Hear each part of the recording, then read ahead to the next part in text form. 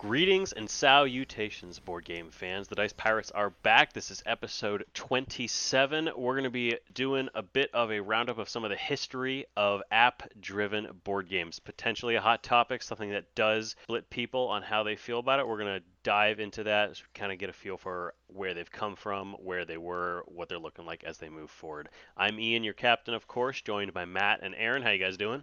Hoi hoi. Hoy, I thought for a split second there that you were going to start singing Cotton Eye Joe. Where did they come from? Where did they go? Where did you come from, Cotton Eye Joe? But anyway, you didn't though. So good job. I kept it together. Some of us have standards. Then you're on the wrong show.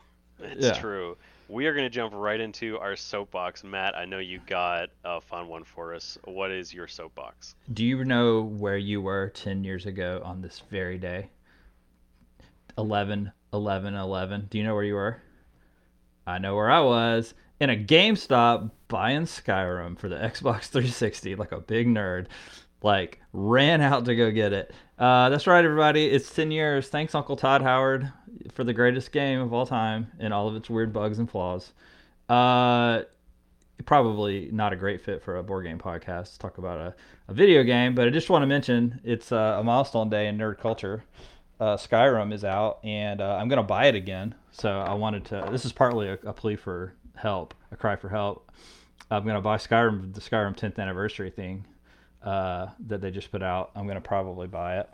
That's stupid. Skyrim does have a board game that's out now though in fundraising on GameFound. The Elder Scrolls V Skyrim adventure game.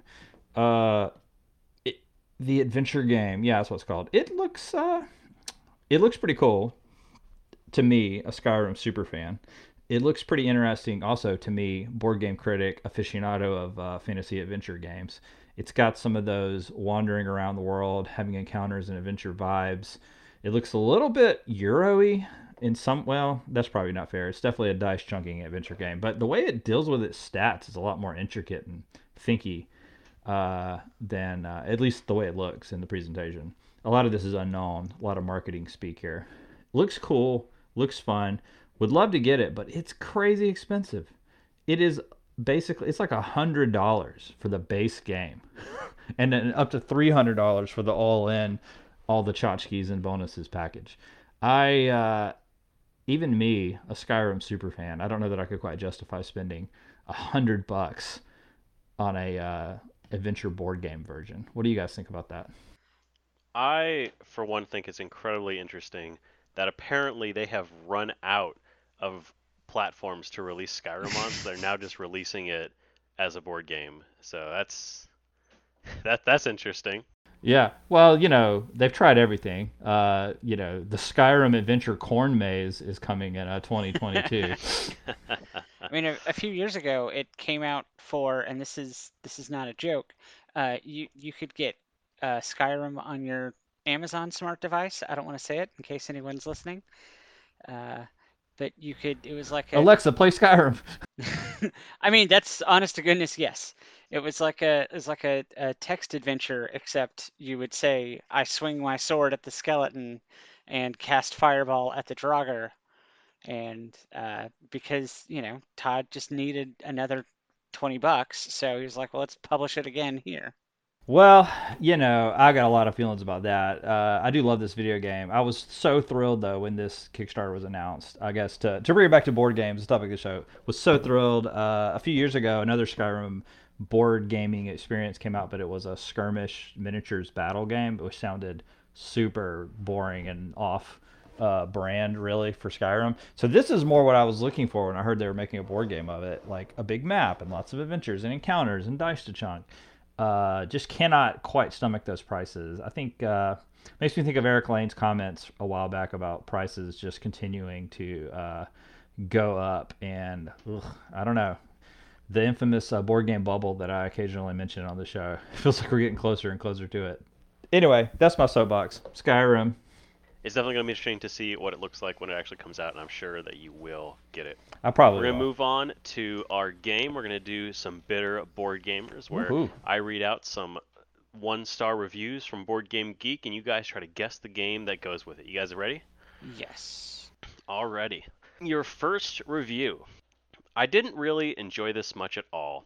Dull, abstract, cutthroat, unfair, not a fan. It reminds me of that old 80s computer game where you have two-player Snake and have to block the other person in. I can't imagine ever choosing to play this with anyone. Two-player Snake where you have to block someone in. Like, that's like the only mechanic hint that we've gotten out of that. I mean, are they talking about Suro? Ooh, not talking about Suro, Oh, actually. that's a good guess, though. Because I was gonna get mad. Well, one, Suro's not 2-player. In fact, that would be a completely You can boring. do it two-player, but You can, but that feels terrible. It Yeah. feels like the wrong way to play Suro. Okay. What's like that though? What's a line-driven game? I don't know, man. Alright, let me give you a second review here real quick. Pure abstract game, very unforgiving. I hate games that start interesting with a lot of possibilities and go down ending up playing themselves. Pure abstract that plays itself. Oh, this is fascinating. Like, Is it like? I know it's just because you poisoned the well there, but it still kind of sounds like Suro. This kind of does. It feels like. Is it like Blockus? Blockus? It is not Blockus. It is not Blockus. Alright, so It's a game that, Aaron, I know that you enjoy. We have talked about this a little bit recently, actually. is it Battle Sheep? It's Battle Sheep. Are you... What? Battle Sheep. How does that play? Are you kidding me? The game is all about goading your friends into making bad choices. Like, Would you say it's kind of a social deduction game? no, because I enjoy Battle Sheep, so I did not. Yeah, I don't. It feels a little harsh. I think That's there's a depth of strategy to that game that I think a lot of people miss. I love the people that like feel the need to critically analyze a game called Battle Sheep. I mean, going in like that's either for you or not. This is a game called Battle Sheep, and it's about Right, sheep. right. This is probably not for me, serious-minded board gamer. We are going to move on to our second game. The first review. A lava lamp of a game. You watch what happens for a few minutes and then shrug. A lava lamp. That sounds fun, actually. Just an I'm not ambient gonna game lie. that you I'm not that gonna puts lie, out a I warm am glow. keeping that in my roster of things I can say critically at the table. Like, A it's lava just a lamp. lava lamp of a game. Just kind of look at it and shrug. I've oftentimes referred to you as a lava lamp of a guy. Yeah. It's a fantastic review. I'm going to give you a second one since that one is a little bit vague. This is not an attempt to say I dislike the experience, but this does fail to meet my definition of a game, as there's no control. What is like? So, what game would this be where you feel totally passive and it's just like unfolding around you in a ambient and weird way? Is this a game that I've played, Ian? It is a game you've played. Really? Yeah. It is not ringing any bells. Is it All a right, game well- that I like? It is a game that you like. Oh, wow. Yeah, Uh-oh. I know. Is it Suro? It's Suro! What? That's stupid. That game is not Lava Lamp. It's No, way that- more tense than that. Yeah, that's... I mean, okay. So when you're playing Suro, like your choice is narrow by design. You have fewer cards. You have fewer right, but, like, opportunities that's to place the point it. of it. But that is the point of it, right? And also that sense of like, actually, you know what? I've come full circle in just these 10 seconds. It is a lava lamp of a game because lava lamps are all about kind of like spacing out and chilling out, and that's what Suro is. It truly is it's a zen game. It is really, you kind of just clear your mind, play the cards where they lay, have a good time, slide your little dragon stone down the paths. It probably is a lava lamp of a game. Yeah. The general consensus in a lot of the people that did not enjoy the game is that it's not actually a game and there's nothing that you can do. Like, it just, Like- you just watch what happens, which I can see. You have so many decisions at the beginning of the game, though. Like, this is Well, not like a prescribed, you have always need to decisions do at the beginning. this. You don't have so many decisions, but you have decisions. Yeah, 'cause you It's gotta, not. like, do I want to move you? Do I want to move me? Like, how do I want to... I mean, the core tension of Suro is like how aggressive. Do I want to move toward the other players in an attempt to go after them, or do I want to evade them? that's one choice, and maybe that's too binary for like some people, but that's the core tension of Sura. I think that's actually why it's so elegant and like beautiful. It is a game about, do I want to be aggressive, do I want to be passive, or do I want to be somewhere in between? And how you kind of navigate that moment to moment is the game. I think it's a game. I think any game where you're making a choice is anything where you're making a choice is a game. Uh, it's not like it's like AI or something. It just unfolds around you. Yeah, no, it's a real fun little game, and I mean honestly, like you can criticize it how you want, but the fact that you can play the game in 5 minutes, I think, means that no matter what it is, it's at least it's quick, So cannot really criticize it on that front. That is Bitter Board Gamers. We're gonna go ahead and move on real quick to our main discussion. We're gonna be right to that in just a minute. All right, and welcome back to the Dice Pirates, where we're going to go ahead and dive into our main topic this week, which is the history of app-driven board games. This is a topic that got some renewed interest in the last few months with the launch of Fantasy Flight Games' massive, pricey, big box dungeon crawler, Descent: Legends of the Dark, a game that somewhat controversially entirely exists as well, not entirely exists as an app, but is entirely dependent upon an app to make it work. It has no inbox functionality to be able to play it as a physical game. And it may seem like this is a kind of a new phenomenon, but as Aaron's going to show us, this has actually been a part of the way we play board games for a long time. Love it or hate it, the digital mix of analog and software is something that people have been experimenting with and will probably keep doing so. So, Aaron, tell us a little bit about app-driven board games. So this is something that we've talked about and danced around a bunch here on the Dice Pirates, and I was curious to see, what was the first game that came out that you had to have an app on your phone? And as it turns out, that's a tough question to answer because basically, as long as we have had a device in your house that you already own, we have had board games that used that device. See, if you had put a gun to my head and I had to guess, I would have said XCOM. The XCOM board game from Fantasy Flight was one of the first big ones that I knew about. XCOM was I don't know if I think it may be the earliest that required an app, or at least the first one that I could find just looking through board game. It's a tough thing to specifically narrow down, but the first board game that had a board set out on a table in front of you, and then you had software running on a computer, came out in 1972 for the Magnavox Odyssey. What? 1972? That's older than me, and as has been established, I'm old. There was actually a whole suite of these games that used your Magnavox, a special overlay screen that went over on the thing itself, and then you also had a board and tokens. And in the early games, mostly the computer just handled things like dice rolls or random encounters, things like that. But yeah, no, I thought that was really, really that's mostly why I wanted to do this episode, was because of the fact that since the 70s we've been doing this. And wow, what was the name of the series of games again? I want to quickly look at it.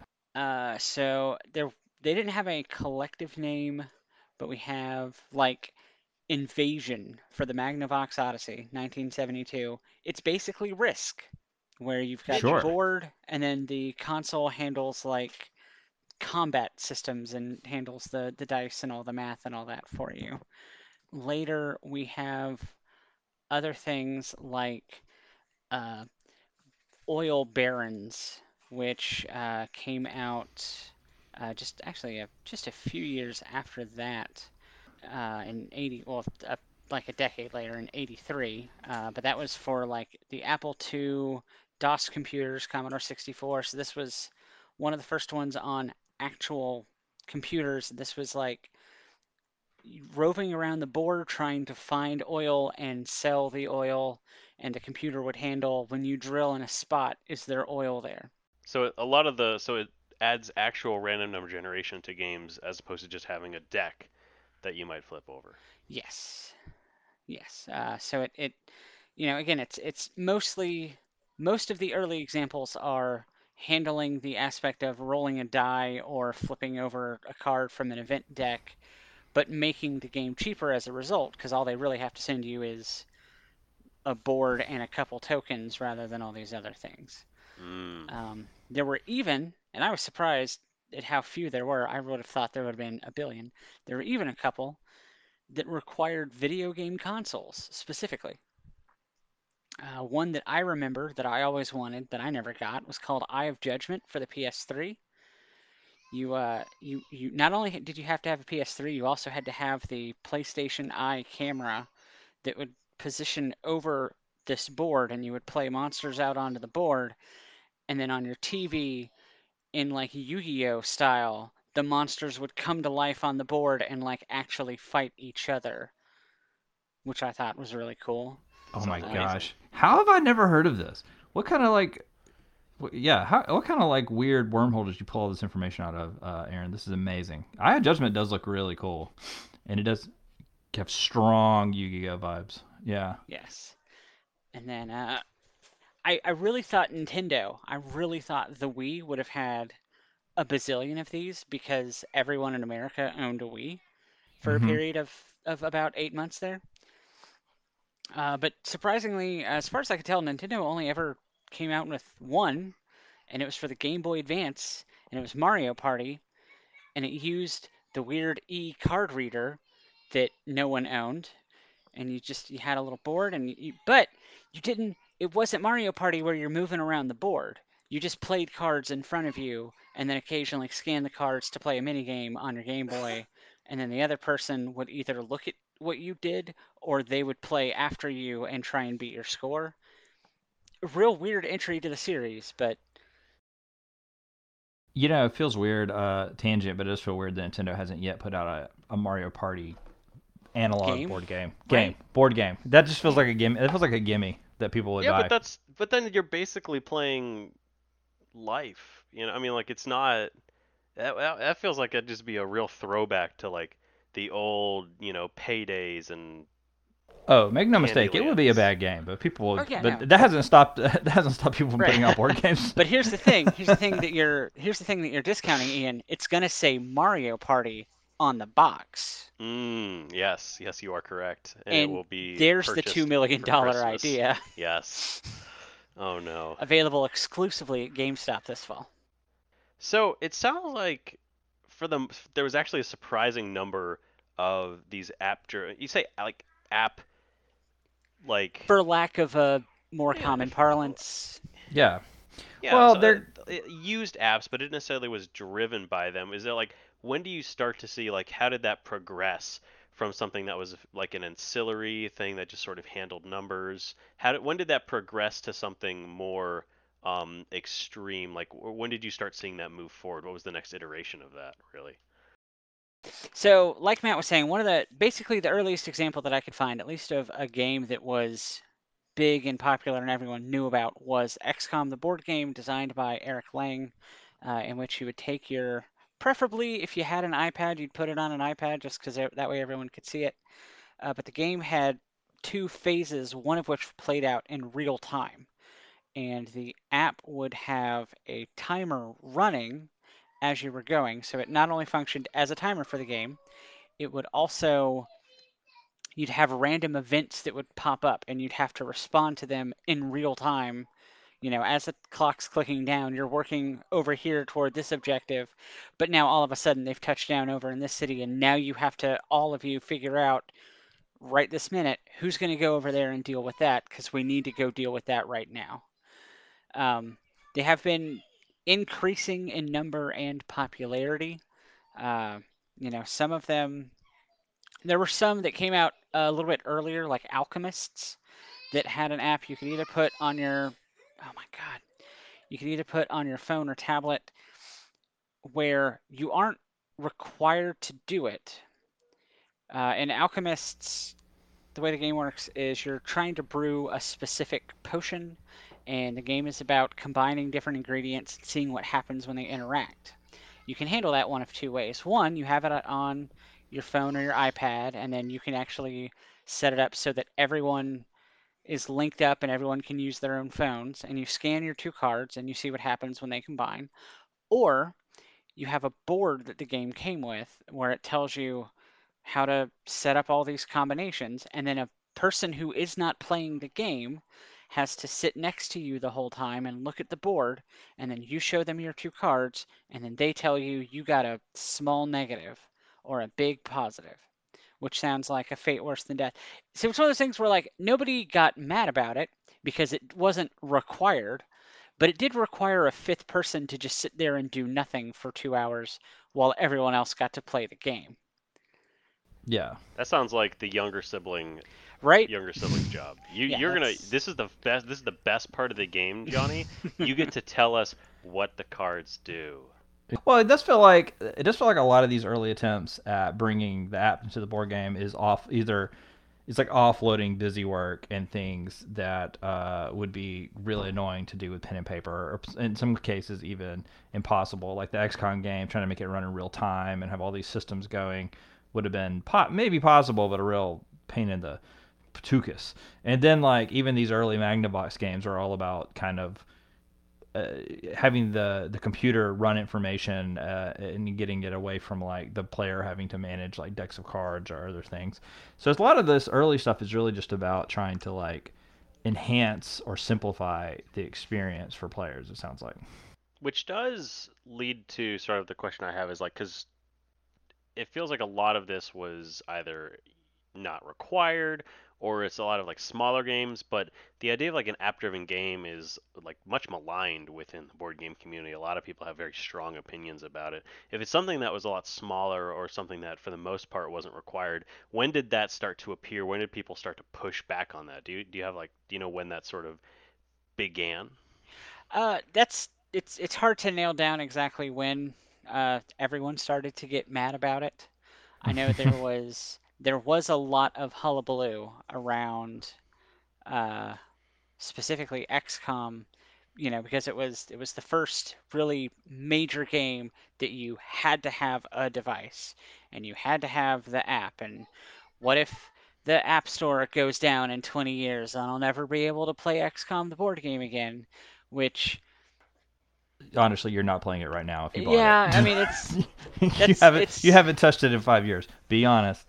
it feels like a silly argument to me. I understand the appeal of the preservation and always being able to go back and play games, but like at the same time, I don't think that's really an issue.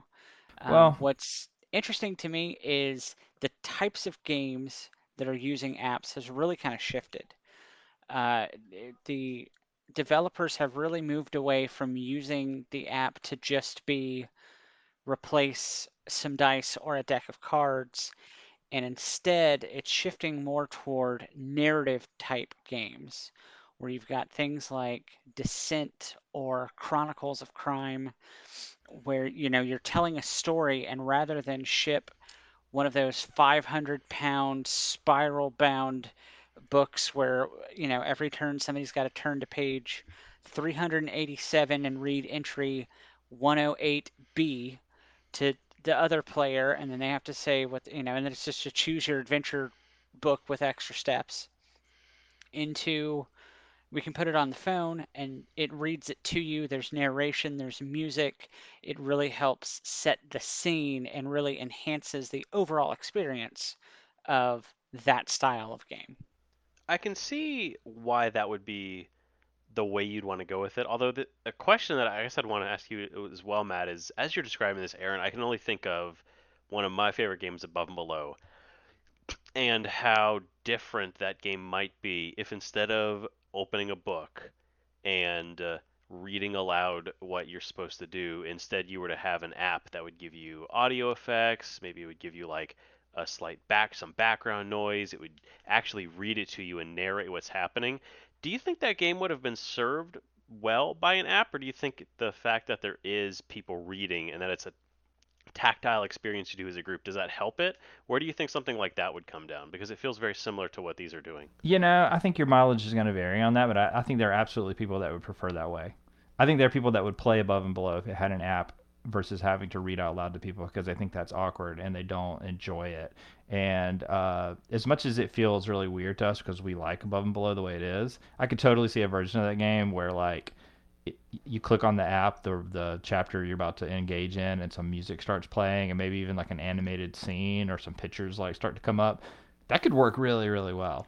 I'm not prepared to say that like in all instances like app intrusion into games is a bad thing. I think it's uncomfortable for some people because we're really used to the idea of this hobby being totally distinct from computer gaming, and I think it's sometimes we get a little territorial about that.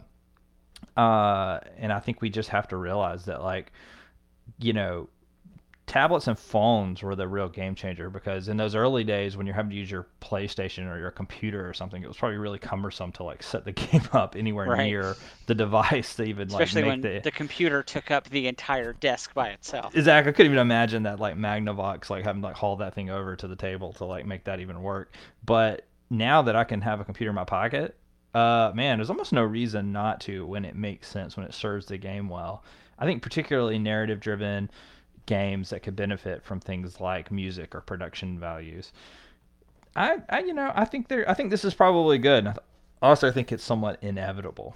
So another appeal to me about introducing smartphones, tablets, whatever into board games is you can update the game in a way that in a physical board game, you've got like Root has had almost every time they've had an expansion come out, they've kind of included a sticker sheet for you to fix the rule book where they discovered, okay, this needs to be balanced a little bit one way or the other. And in Scythe, you've got there's famously banned combinations of your nation and your action board because some combinations are just so powerful that they almost can't be beaten.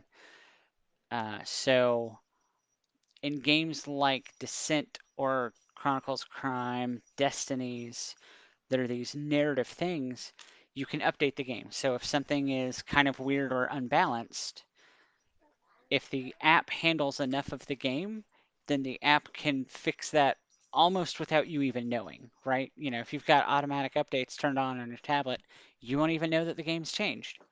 And obviously, I'm sure they would say that they had done that, but I think that's a cool aspect. You've also got, I know specifically, and I only keep mentioning Destinies because that's the one of these that I own. They're going to be releasing software where you can make up your own scenarios because this is a scenario-based game. You play through a story, and like most of those games, once you've played through it at most twice, you're kind of done with it. So they're going to release software where anyone can take the physical resources that the game gives you and remix and recontextualize and create brand new stories and brand new campaigns for anyone to download and play and have. And that's a lot harder if it's just a bunch of cards. There are plenty of fan expansions for games and stuff on Board Game Geek, but those all require you got to print stuff out, you got to cut stuff up, you got to remember that when you get to this part, you got to reference this rule sheet, and being able to just put it all on your tablet and have it seamlessly integrate itself into there is a really fascinating design idea to me. Yeah, the ability to essentially mod board games in a way that makes it very accessible and easy to do. I mean, because obviously people have been creating their own units for board games. They've been making their own like maps and boards, and people have been doing that stuff since board games started. And I mean, heck, some board games survived specifically because of that. It only lived on as a community run board game essentially. So it's interesting to see kind of a developer sort of approved method of doing that. And really, in many ways, it's like kind of blurring the lines of what has made board games because you like you mentioned you do see a lot where expansions will adjust and sort of change the games, and especially like in some games like I believe it's Firefly where there is notable changes that were made to the rulebooks. Just like the developers were like, yeah, we didn't test it enough. Here's what you should play with instead. But being able to just change that without having to reach out to people so that everybody who has the game will get the updated rules. That's interesting. That's a fascinating concept, and it could be really good. It's also potentially, I don't know, like the old man in me says, well, what happens if I liked the original? You know, what if I don't want to play with the updated rules? What if I like the broken old one? You know? And that's fair. I mean, there are absolutely criticisms to be lauded against this move. I kind of poo-pooed the notion of, oh, well, what if I can't play the game in 20 years? But like, there are games from 20 years that people still play. So that's absolutely a valid, legitimate criticism. Or, like you're saying, if they do update the game and change the rules in some way, if you can't yourself manually change that or roll that back, then that version of the game has been taken from you.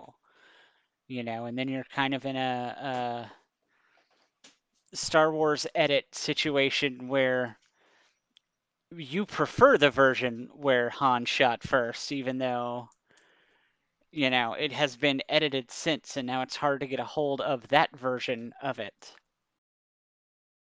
It does speak, I think, to sort of what do you personally like to get out of board games? Because one of the things I really enjoy is the interactivity that you get with people, the closeness that you have, and the tactile experience of, moving pieces and interacting with people in a way that you don't get to when you play something like a video game or you're watching a movie. And while I do really like the idea of having maybe like we talked about earlier, the idea of an increased production costs and having an app that gives you like an experience like the new Descent game that has a lot of effects going on. It looks very pretty, but I suppose like being able to balance that and keep it from being a game where everyone is just watching the screen and keeping it to be an actual board game where you're communicating with each other and not just focused on what's happening on the phone is, I think, something that will have to be balanced. Yeah, I mean, it all kind of boils down to mood because they're never going to stop making games where all you need is the stuff in the box. Like That's true. that's That's that's very true. never going to go away, even in the far-flung future where nobody ever has to leave their house again and we're all connecting Ready Player One style in the VR holoscape.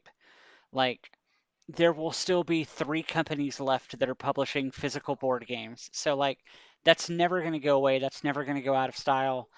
We as a species have been making board games for about as long as we've had leisure time.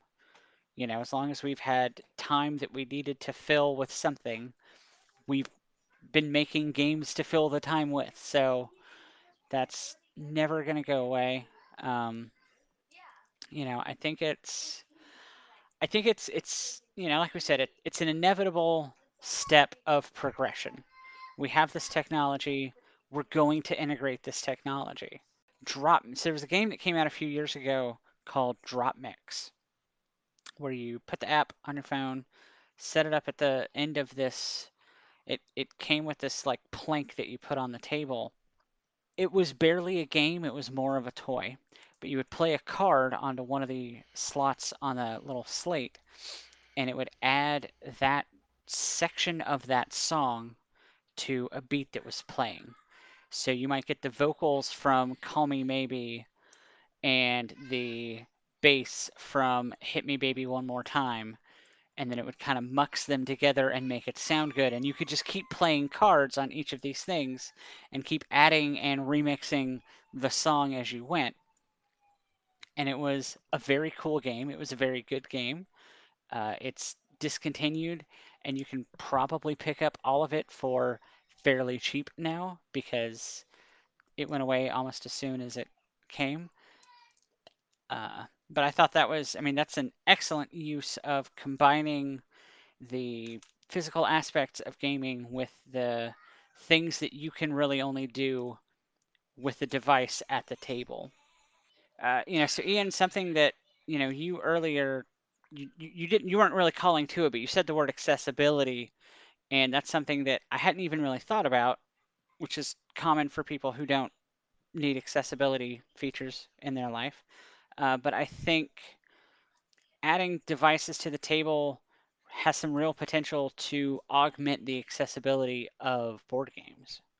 Absolutely. I mean, in many ways, I mean, there's a lot of situations that we've seen, especially in video games, where there has been an increased push towards making sure that everybody can experience the game, not just the normal groups. But I think especially when you're talking about board games, any number, but just on in the most simplest way, I think not having to worry about learning the rules is one of the biggest ways that you can bring somebody in and experience a game faster. I mean, something as big as Descent, and with Gloomhaven having its digital version now, like one of the things that you can do is it's way easier to just drop people in and start playing because you don't need to explain all the rules, you don't need to break down how everything works. As long as you have an app that's running the game for you, it's so much simpler to be like, all right, here's the deal.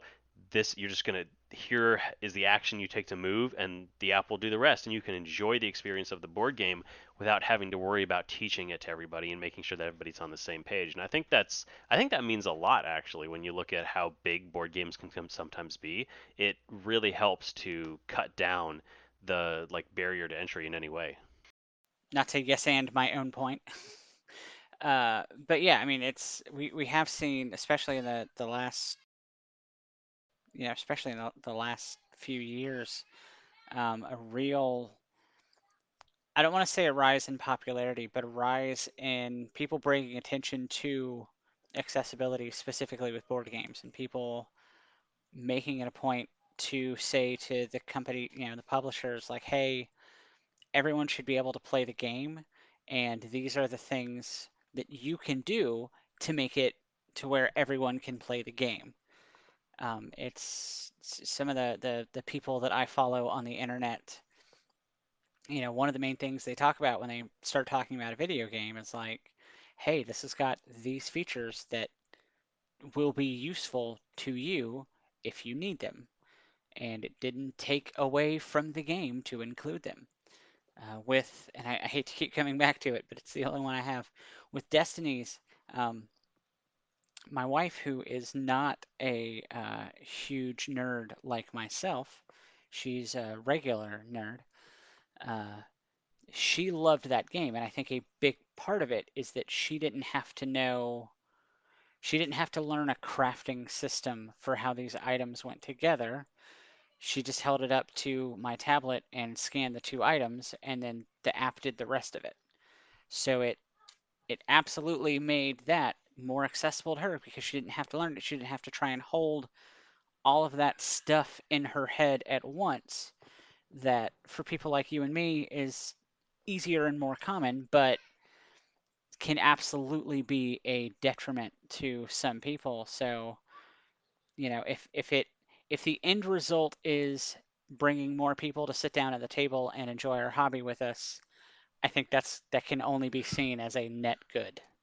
So do you think that's going to be one of the biggest things as we move forward with app-driven games? Because we already talked about how it really began as a way to offload some of the busy work. And you still see that, of course, but it's progressed into more of like an experience to, instead of just decreasing the work that you have to do, actually augmenting the experience. Do you think we're going to see a continuation in that vein of increasing that, but also making sure that there are things added in to make it easier? Like, what do you think is the next step for app-driven games? So there's a game that came out a few years ago called Nyctophobia, which is a game where you close your eyes in a dark room, and when one player who is moving around the board, it is their finger in spaces on the board, and that's how they're controlling themselves. And they actually can't see, and they have to draw a map in their mind of where the walls and things are as they move through this maze. And that was created by a young woman who wanted to play a game with her uncle without having to make accommodations or adjustments.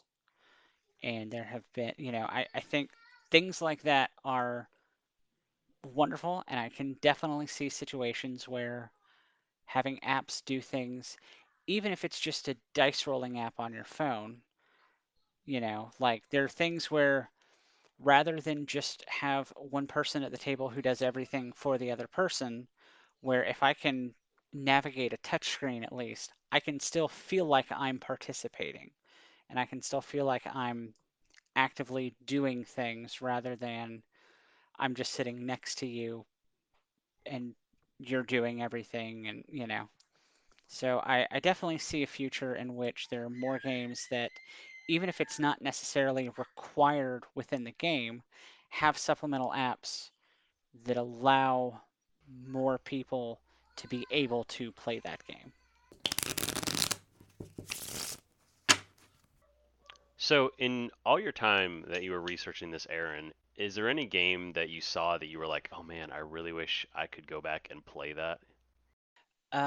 There was one that I saw called Assault of the Ogroids from 1987, which is just a phenomenal name of a game, where you start off on one side of the board and it's a solo game against the computer. You're on one side, the computer is on the other side. This is from a time when computer games would come in a magazine, and I don't mean like it was on a CD. I mean like it was pages of text that you had to type in character for character into your computer, where you had to know how BASIC worked so you could understand if something went wrong syntactically, you could go back and fix it. Uh, and it just looks really cool. It looks amazing. I'm not a huge 80s game hex and chits war game type player, but something about it just really appeals to me. That does sound super cool, actually. I'd definitely be interested in, you know, maybe sometime some of those can get ported. That'd be really awesome. That, of course, is the episode for today. Unfortunately, due to tech issues, Matt could not be here to give you guys the outro, so I'm gonna have to run it through myself. But of course, do reach out to us. You can find us on Instagram at the Dice Pirates. We do post fairly regularly, and if you do reach out to us, we will respond. We will be nice to you, we promise. Definitely keep an eye out next week. Another captain's log, some more news, some interesting developments coming out, as well as 2 weeks from now, we'll be having another episode of the main podcast. So stay tuned for that. Thank you for listening. And as always, we'll be right here on the Dice Pirates.